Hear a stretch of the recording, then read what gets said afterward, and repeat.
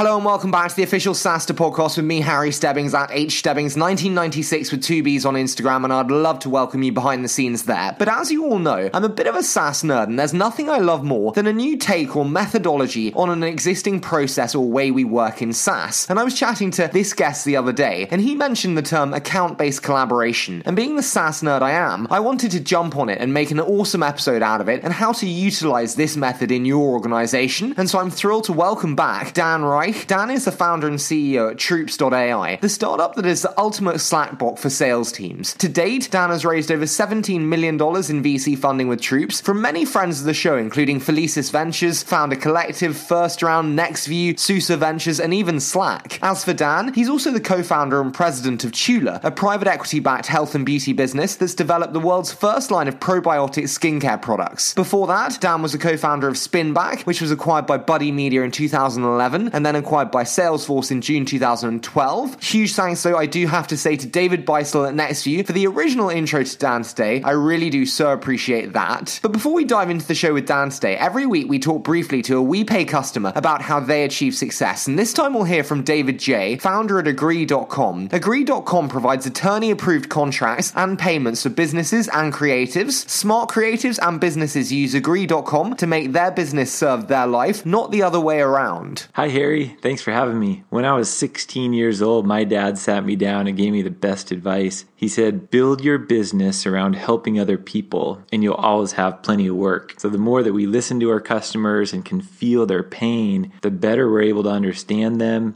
empathize with them, and then create solutions that meet their needs. Could not agree with you more, David, there on the customer centricity, and loved hearing that. Focusing on customer needs and solutions is a great way to achieve success for sure. And to find out how to successfully grow payments revenue by over 100% in a year, check out our TeamSnap case study by visiting wepay.com/Harry. That's wepay.com/Harry. And speaking of great products, we are about to hear from the man behind this one, but my mother always told me you can never have too much of a good thing. And so, Troops.ai helps teams improve real-time visibility and collaboration around their most important deals by creating real-time, intelligent workflow for everything related to their customers and prospects. And they make this happen in Slack, where everyone is spending most of their time, so that the entire team can swarm around opportunities. But don't take my word for how great Troops is. Just look at their clients. They're working with the likes of Slack, WeWork, InVision, Flexport, and more. So head over to Troops.ai to find out more. And speaking of great products that make your life and work easier and faster,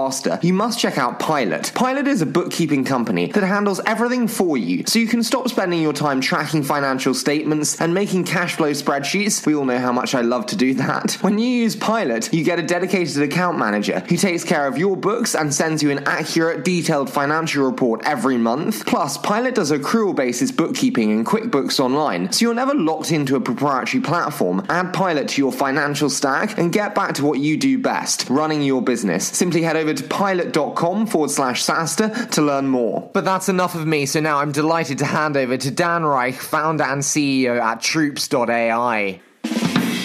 Good. That's perfect. Okay, I think we're warmed up.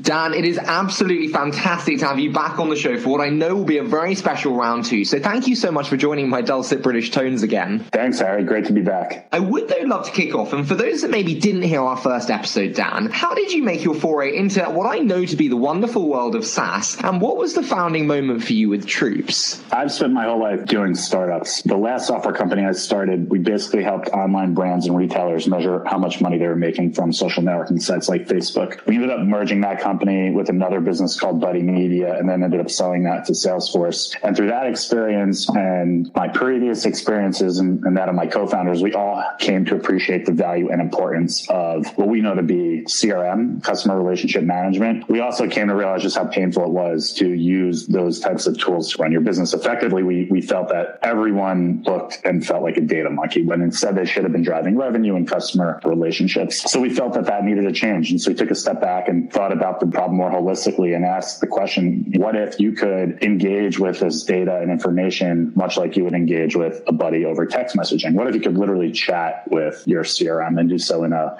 more appropriate medium of messaging? So that was really the question and genesis behind Troops. I do want to start this day, and we've been lucky enough to spend some time together and chat a little more in between last show and this show. And when we've chatted before, you said to me about the rise of team operating systems, and a really interesting one for me being account-based collaboration. I do want to start on some nomenclature then, really. What do you mean when you say account-based collaboration and team operating systems? Yeah, sure. So if you think about the past few decades of sort of innovation and technology, it's generally been oriented around the individual for productivity and applications. And if we fast forward to today, I don't know what your Chrome browser looks like, but now we've got 40 different tabs, 40 different pointed solutions for 40 different things, all stitched together with email, which honestly feels a lot like a to-do list that other people control for me. And it's kind of gotten out of hand. And now if you look at a company like Slack, which is, the fastest growing business application in the enterprise literally ever, this is where people prefer to spend time and get work done and collaborate. And the reason it's more real time, it's frictionless, it's more delightful. And what's happening now is, in fact, we did research earlier this year of the companies using these mediums. About 70% of those companies are now creating channels specifically dedicated to managing prospects, customers, accounts, opportunities. And this is really now the place where account-based collaboration is happening. It's the place where people are coordinating, not just within sales and marketing organizations, but literally across the whole organization, product, engineering, executives, in order to drive growth and revenue and customer experiences for their partners. And this is really changing how people institutionalize processes at organizations. It's super funny, actually. I couldn't agree with you more in terms of the integration of accounts. Actually, at the fund here, we create kind of separate channels for each portfolio company, which kind of one could label as an account in our industry, so to speak. So that's super interesting to hear. I do have to ask, though, making the move from personal productivity to kind of account-based collaboration, two elements really kind of strike me. In terms of defining what success looks like, how does this change when considering quite a big shift, really, from moving from personal productivity to this account-based collaboration method? Yeah, it's a great question. If you think email is the best last form of communication, then this whole conversation is a moot point. But really what we're seeing happening now is that more collaboration and teamwork upfront in a process for customer acquisition or account management just drives better results. So for us at Troops, we have customers that use us to really work on lead management, pipeline management, forecast management. And by bringing it into this new medium with your whole organization, we actually see an increase in ROI. So increase in forecast accuracy, increase in lead work rate, increase in data compliance and updates back into Salesforce and your CRM, et cetera, et cetera. So the whole business metrics just increase by making it more real time, frictionless, and collaborative. You mentioned kind of the word metrics there. And whenever I hear metrics, I kind of immediately think to kind of tracking and analyzing. And it's relatively easy to say in the world of personal productivity with the plethora of tools and options we have as a single stakeholder. How does this change, though, when recognizing now with account-based collaboration, there are multiple stakeholders? And how should we then think about monitoring the performance, so to speak, of account-based collaboration? Yeah, so when you think about performance or measurement, or as a manager, you're really thinking about, well, really as a CEO, you're always, in my mind, you're thinking about sort of three things as a founder CEO. So you're thinking about cash, culture, vision as the kind of key metrics for driving health of an organization. So when we think about cash, right, cash has to do with the health of the company. But how do you know the health of the company? So ideally, you buy something to manage all of this information in an organization, right? We know that category to be CRM. We know Salesforce to be the leader. But as you also know, within organizations, it's like garbage in, garbage out. If you don't have the right information at your fingertips, then you don't have accurate reporting. You don't have the right KPIs. You don't have the right information to do things like hiring, do things like decision making. Can't have shareholder meetings, can't have investor meetings. And so what quickly happens is, in order to drive those right KPIs, you first need to know what's real. So you end up having heavy managerial, boring meetings where you're just trying to wrap your head around like literally what's happening with the company. So, step one is just alignment and visibility to those KPIs. I would say that the second thing is you need a great culture to drive the right outcomes. And so what is a great culture? Well, you want happy, productive, motivated employees. And so if you're, in this example, a salesperson, how many salespeople do you know are happy, acting like a data monkey, updating fields, forms, buttons, and boxes? And so if you can create happier customers with better tools, so they're more productive and they feel like work isn't just work, you'll also see better outcomes, which will drive those KPIs. And then lastly, alignment, huge thing. You hear companies talk about alignment and culture all the time, but to create alignment, we think you need incredible transparency, visibility, and collaboration. And so by putting this work into a medium like Slack and organizing around accounts and prospects, what you're really doing is democratizing information in a much more meaningful way. And by doing that, you're going to also drive better alignment against that vision, so you could drive better outcomes for the company and your customers. So many kind of seeming advantages there. I do have to ask though, not everything is always blue sky and roses. In terms of the challenges that one faces really in integrating an effective system like this, what are the challenges that one must face? I think with every new technology, people inevitably ask a question. I could already do X, Y, and Z, right? Horse and buggy is a great example. When before the car came along, people weren't thinking they need a car. They were easily able to get from point A to point B. It was only until there was this new mode of getting from point A to point B, i.e. the car, that people totally rethink how they should do their lives. And in this case, with transportation. I think the same thing is true with anything, with any new technology. So at work, as we think about shifting from historically email only for external communications and internal communications, now to this more real-time, asynchronous, frictionless collaboration hub, that's in many cases a paradigm shift, because it's not only just chat that it's facilitating, it's actually facilitating workflow and business processes. And so when we have conversations with customers all the time, you can see their wheels begin to spin when they recognize, wait a minute, this isn't just another place to have conversation. It's a place to actually stand up mission critical processes in a way that's more delightful and easier for employees. And if they can do that, again, they'll drive better outcomes across the whole company. I do have to ask one final question before we drill down into the sales team and kind of their workings. You mentioned kind of heavy managerial meetings, etc. And I speak to a lot of early stage founders who are kind of thinking about direct reports and building out their direct reports. When did you start seeing kind of the direct reports being built out? And where do you think leaders need to really put a lid on it and ensure that they don't have too many? Yeah, when we think about direct reports or hiring in general, it's typically when we, as that hiring manager or in the early days as founders, end up spending way too much time on any one given thing. So in this example, when we were spending way too much time selling to the point where somebody could on their own relationships. And so that's when we began to think about direct reports, account executives, et cetera. Totally get it. For you though, how many is too many? I think the magic number of direct reports is probably something around 8, give or take. I think any more and you're not really effectively working with any one of them, and any less and you've got extra capacity. No, I totally agree with you. And I think 8's probably absolutely the cap, so to speak. If we do though drill down a little bit from those direct reports and the leadership into the sales team and their workings within SaaS orgs. In our last chat, you said to me that sales teams are not working together the way we think they are. Now, I've been kind of kicking myself for not asking a follow-up to this since I heard it. So with that in mind, how do you think SaaS leaders think that their sales teams are working? And what's the reality? Yeah, I think most sales or SaaS leaders think they know what's going on with their customers and their sales team,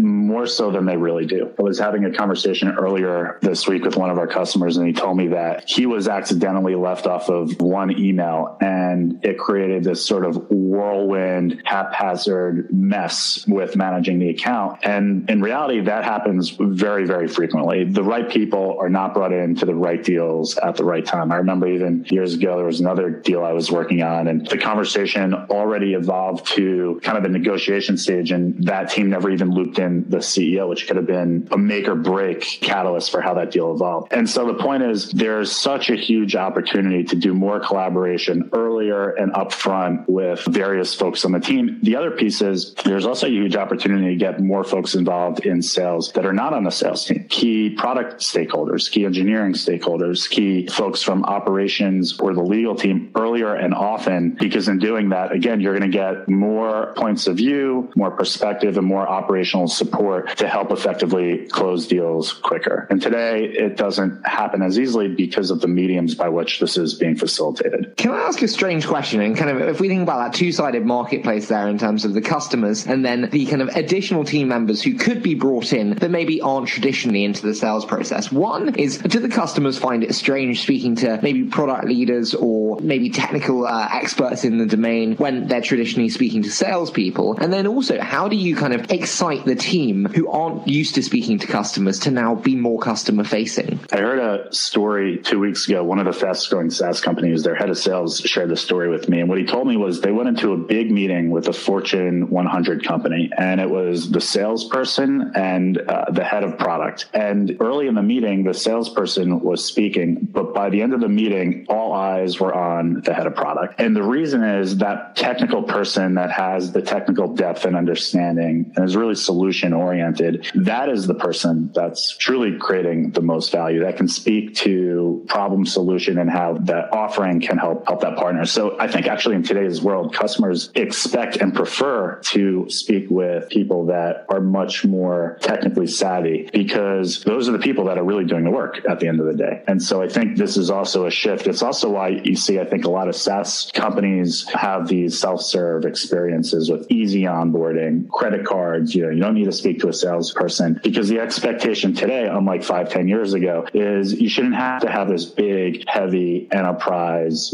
sales conversation with big implementation integration. Instead, you want beautiful, elegant products that just work. And so therefore, you just want to also speak to somebody that has seen the best use cases for those products, can help stand up those use cases for the customer. No, I do totally get you there in the rise of self-serve. But if we go back to kind of ensuring synchronicity amongst the team, I do want to ask specifically maybe within the sales function, what can SaaS leaders do to actively ensure that their sales teams, be from inbound to outbound to SDRs, are working together in unison? What can they do? The first thing they could do is unify the team in a public and social medium like Slack. I'm thinking about one of our partners, for example, is HubSpot, and they had a problem, which was they were generating so many leads. They're arguably one of the best inbound marketers in the world. In fact, so good their conference is literally called Inbound. So here they were generating all these leads, and they were getting pumped into this CRM, and those leads were just not being worked. And the reason they weren't being worked is because it was in a clunky system that wasn't very visible or transparent and hard to use. And so what they did is they unified the team in Slack. They brought all of the leads into Slack, and as a result, saw about 100% increase in lead work rate simply by putting the work where people were already spending their time. So I think that's step one, just unifying the team publicly in this medium where people are spending their time. I would say the second thing to ensure teams are kind of working together is sharing wins and learnings often. So for example, anytime deals are closed and won, or really anytime deals are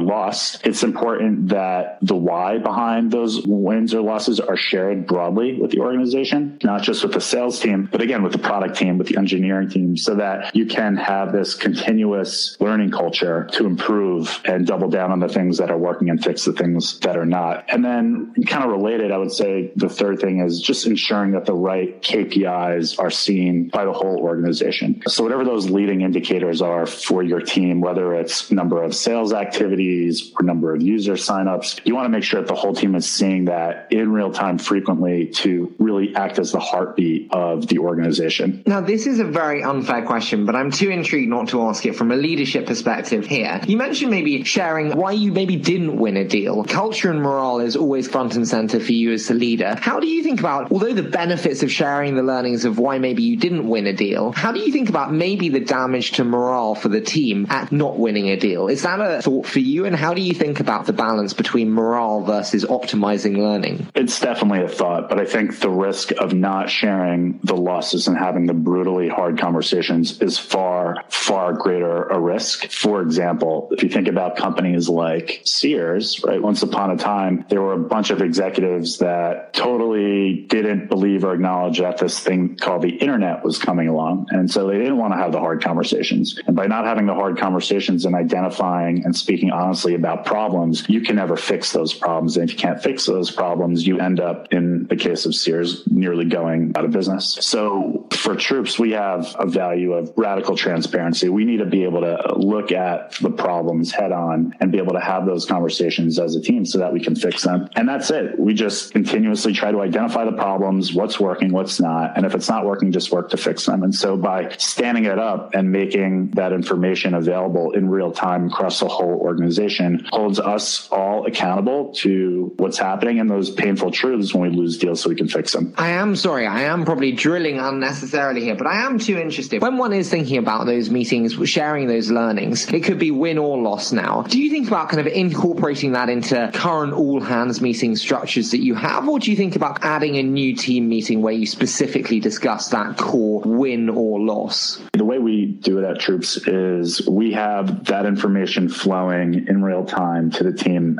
as it happens, so that in the event there's a case that we can help fix or save a deal, we want to, or in the event there's something we learned to win, something we learned about a win that we think the rest of our customers would benefit from sooner than later, we want to react quickly. At the same time, we do every Monday an all-team hands-on meeting, and we'll share the aggregate wins and losses from the previous week, just to add a bookend or bookend beginning for that week, just so we could summarize what's happening. Totally. No, that makes sense. And I'm sorry for drilling there so much, but I was intrigued by the structure. But before we move into the quickfire round, Dan, the final element to touch on is kind of, we spoke about in the case of synchronicity amongst teams. The most common problem that founders face is the element of silos. Usually they're considered the enemy, obviously, in scaling orgs. And I've heard you say before that under the umbrella of account-based collaboration, even more so. So on that, and starting with an element of maybe causation or warning, how does one often see silos being created within orgs? And what are those kind of leading indicators that should really mark the red flags for leaders that something silo-like is coming? Yeah, the thing with the silos is they're silos, right? You can't see what's happening easily in that part of the organization. And so the good news is these are solvable issues. I think silos can be easily broken largely due to kind of those mediums and the tools that we're using. So red flags, unfortunately, I think often they're sometimes a little bit too late when there are issues. Maybe an extreme example would be quite literally the product and engineering team work on a product that the sales team cannot sell or customers will not find valuable. Well, so why might that happen? Well, it could be because the product and engineering team live in a vacuum and they're not listening to real-time customer feedback, or they're not engaged with what's really happening on the front line, as an extreme example. So we think that by organizing teams in a collaborative medium will break these silos down, Slack being a great example. And if you do that for accounts and customers and prospects, you'll win. So we call it account-based collaboration. The way we think about it is it's really a systematic approach to building and leveraging a strategic deal support team, like your product team or engineering team, in that medium so you could win more deals, shorten sales cycles, and increase deal sizes. And so unlike traditional selling where sellers operate in a silo, feedback is delayed and inconsistent, and team selling is haphazard. And so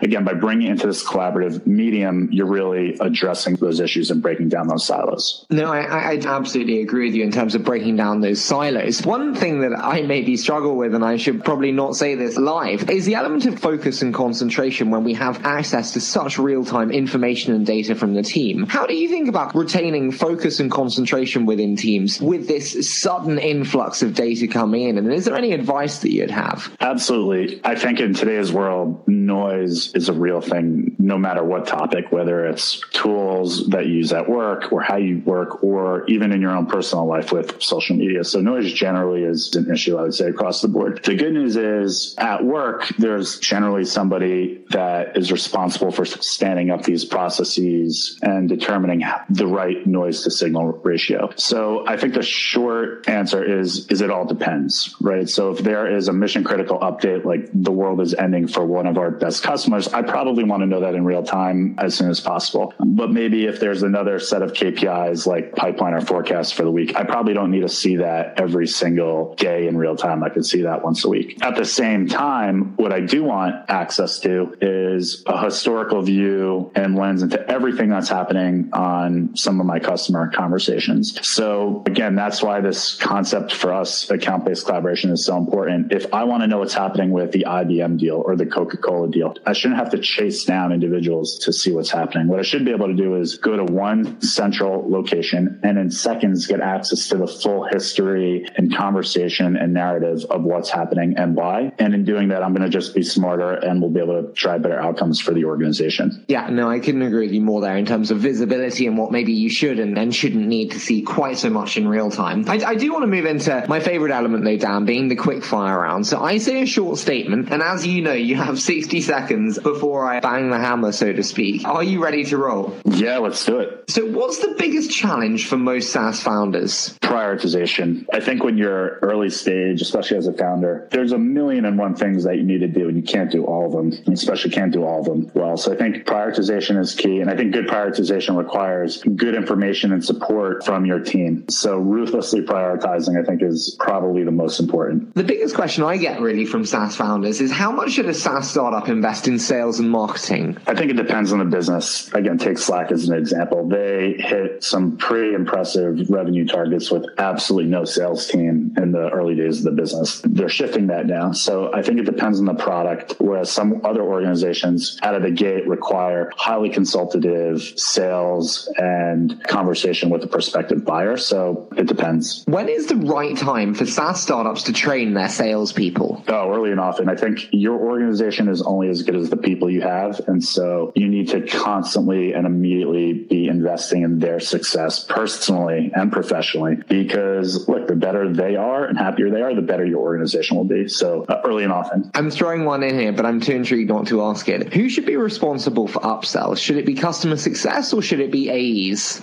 We've seen it both ways. I remember hearing a story where we had an account executive that had 200 accounts, and we went to them and said, you no longer have 200 accounts, you have one. And the thinking there was, instead of doing drive-by sales and flipping them over to account executives or account managers for upsells, we wanted one person to own bigger deals end to end. So I think the upsells depend on the size of the organization. No, I think that's a great answer. And then I do want to finish with, what do you know now, Dan, that you wish you'd known at the beginning of your time with Troops?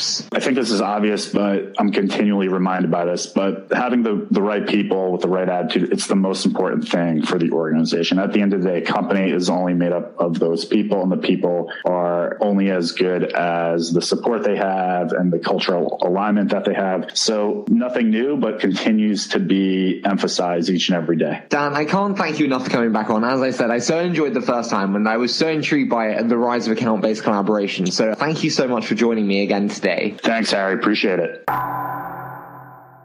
Absolutely love that discussion with Dan on unifying teams, and if you'd like to see more from him, you can find him on Twitter at Dan Reich. Likewise, it'd be great to welcome you behind the scenes here at SaaStr. You can do so on Instagram at hstebbings1996 with 2 Bs. It really would be great to see you there. But before we leave you today, every week we talk briefly to a WePay customer about how they achieve success, and this time we'll hear from David J., founder at Agree.com. Agree.com provides attorney-approved contracts and payments for businesses and creatives. Smart creatives and businesses use Agree.com to make their business serve their life, not the other way around. Hi, Harry. Thanks for having me. When I was 16 years old, my dad sat me down and gave me the best advice. He said, build your business around helping other people, and you'll always have plenty of work. So the more that we listen to our customers and can feel their pain, the better we're able to understand them, empathize with them, and then create solutions that meet their needs. Could not agree with you more, David, there on the customer centricity, and loved hearing that. Focusing on customer needs and solutions is a great way to achieve success for sure. And to find out how to successfully grow payments revenue by over 100% in a year, check out our TeamSnap case study by visiting wepay.com/Harry. That's wepay.com/Harry. And speaking of great products, we are about to hear from the man behind this one, but my mother always told me you can never have too much of a good thing. And so Troops.ai helps teams improve real-time visibility and collaboration around their most important deals by creating real-time, intelligent workflow for everything related to their customers and prospects. And they make this happen in Slack, where everyone is spending most of their time, so that the entire team can swarm around opportunities. But don't take my word for how great Troops is. Just look at their clients. They're working with the likes of Slack, WeWork, InVision, Flexport, and more. So head over to Troops.ai to find out more. And speaking of great products that make your life and work easier and faster, you must check out Pilot. Pilot is a bookkeeping company that handles everything for you, so you can stop spending your time tracking financial statements and making cash flow spreadsheets. We all know how much I love to do that. When you use Pilot, you get a dedicated account manager who takes care of your books and sends you an accurate, detailed financial report every month. Plus, Pilot does accrual basis bookkeeping in QuickBooks Online, so you're never locked into a proprietary platform. Add Pilot to your financial stack and get back to what you do best, running your business. Simply head over to pilot.com/SaaStr to learn more. As always, I so appreciate all your support, and I cannot wait to bring you another fantastic episode next week.